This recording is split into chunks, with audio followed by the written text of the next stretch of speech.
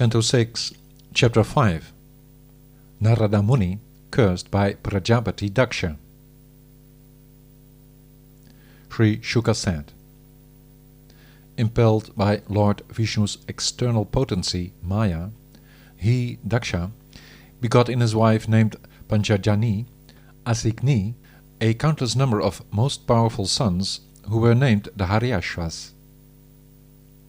Alike in character and dharmic conduct, all the sons of Dakṣa, O king, submitting to the order of their father to increase the population, went in the western direction. At the place where the Sindhu, the present Indus, flows into the ocean, there is a most important sacred lake called Narayana Saras, that is frequented by sages and perfected souls.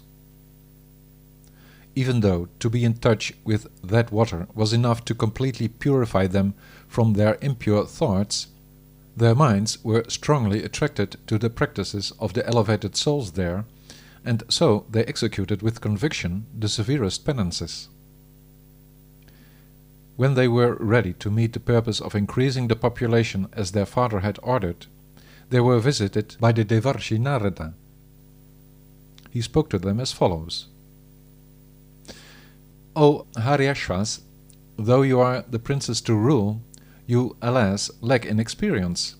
How can you, if none of you has insight in the temporality, the finality of the worldly affair, beget offspring in service of the truth? Think of it as with a man whose kingdom consists of a hole in the ground from which there is no escape. At his side there is a promiscuous woman presenting her body in many different ways. There is a river flowing in both directions, with a marvelous house built from 25 materials, where a swan tells nice stories while something razor-sharp is spinning fast.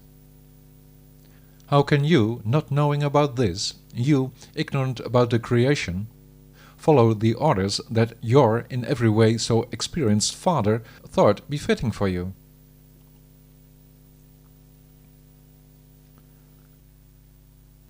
Sri Shuka said, after the Haryashvas had heard those enigmatic words of the Devarshi, they pondered over them with the full of their intelligence, so that their power of discrimination awakened.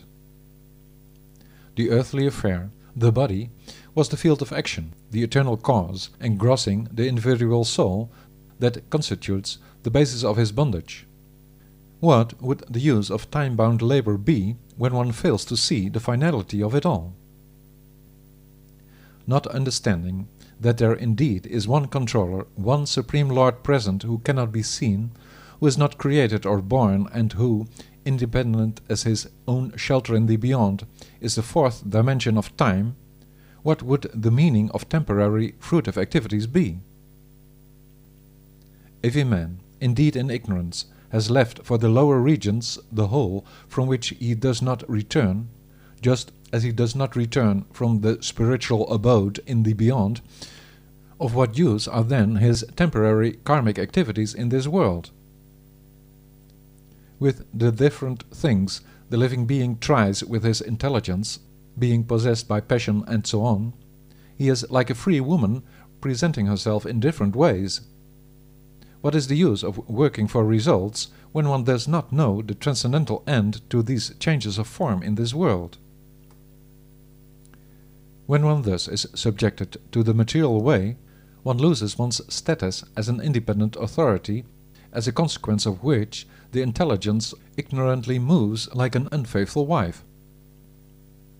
What in this world is then the use of all one's time-bound actions?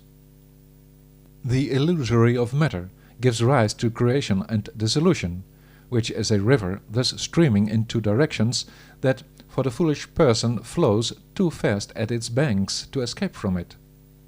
What is the use of working for a temporary advantage without having knowledge of these matters? When one in this existence does not know about the 25 ways to look at the reality of the original person, that wondrous mirror to the individual personality, what benefit is found in exhausting oneself for the falsehood of material gain? If one does not know how to discriminate like a swan spirit from matter, concerning the refuge to accept, when one concerning the Lord has given up on the literatures, the Shastras, that inform about the ways of bondage and liberation, of what use is it then to wrestle in attachment for temporary matters? The so very sharp, revolving wheel of time governs all the world according to its own rule and measure. Of what use is it to endeavor in desire for results in this world, when one does not know about this order of time? How can one, entangled in the modes of nature, undertake anything like begetting children, if one does not understand the instructions of the scriptures of the Father that tell one how to put an end to the material way of life?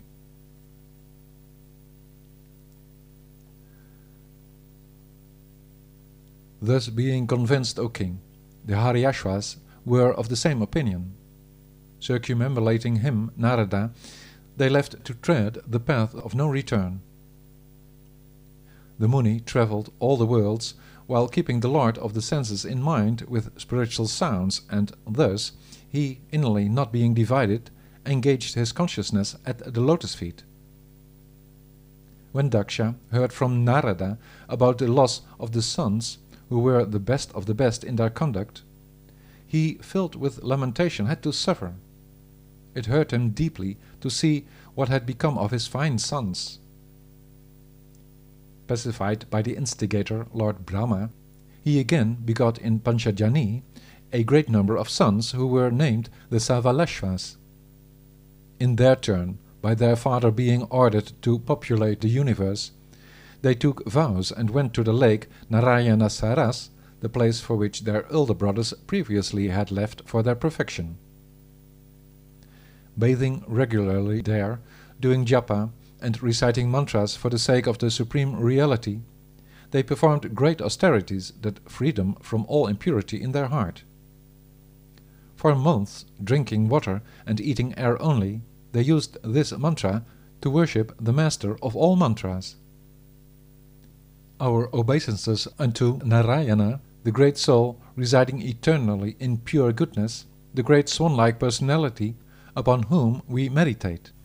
Om Namo Narayanaya, Purushaya Mahatmane, Vishuddha Sattvarishnaya, Mahahamsaya Dhimahi. O king, in their meditations to populate the universe, they were also approached by sage Nārada, who like before expressed himself in meaningful words. O sons of Dakṣa, please listen attentively to my instruction. All of you follow the path of your brothers you care so much about. A brother faithful to the path of an elder brother who knows the Dharma is a piously associated person who may enjoy with the Maruts.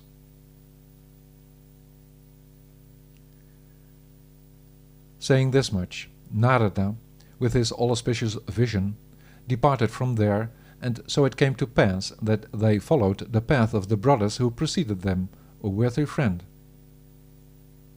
Properly having turned inwards, thus taking to the transcendental path, they, just like the knights that leave in the western direction, even to this day have not returned. That very moment the Prajāpati observed many inauspicious signs as he heard how, like before, his sons, because of Nārada, had come to naught.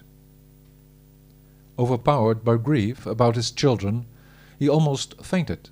He got very angry with Nārada, and when he met him, he addressed him in fury with trembling lips. Sri Dakṣa said, "You false preacher, dressed up like a saint, what a disgrace you have brought upon us! Poor boys, lacking in experience, you have shown the path of beggars. With them not at all free from the three debts to the saints, the gods, and the Father by celibacy, ceremony, and progeny, you have, in disregard of their duties, ruined their path of good fortune on earth and in the hereafter, you sinner. Thus you have heartlessly spoiled the minds of those boys. While travelling as an associate of the Lord, you have shamelessly defamed him. You should know that the best ones of the Lord are ever anxious to bless the fallen souls. But not you. You have really broken the bond of friendship and sown dissension among people living in harmony. With your false doctrine of only being directed at the absolute truth, you think renunciation is attained by cutting the bonds of affection. But this is not how renunciation works with people. Someone cannot experience the painful consequences of sensual pleasures without knowing enjoyment. In the end, one will naturally refrain from sense gratification because of one's experience, not because one's mind would be changed by others. Those with a wife and children who are honest accept the load of the Vedic duties. The unbearable wrong you did to us, I for once can forgive, but you, breaking the line of descendants, may, because of the wrong you did to us for the second time, O fool, nowhere in your wandering find a place to stay, have a fixed residence in the world.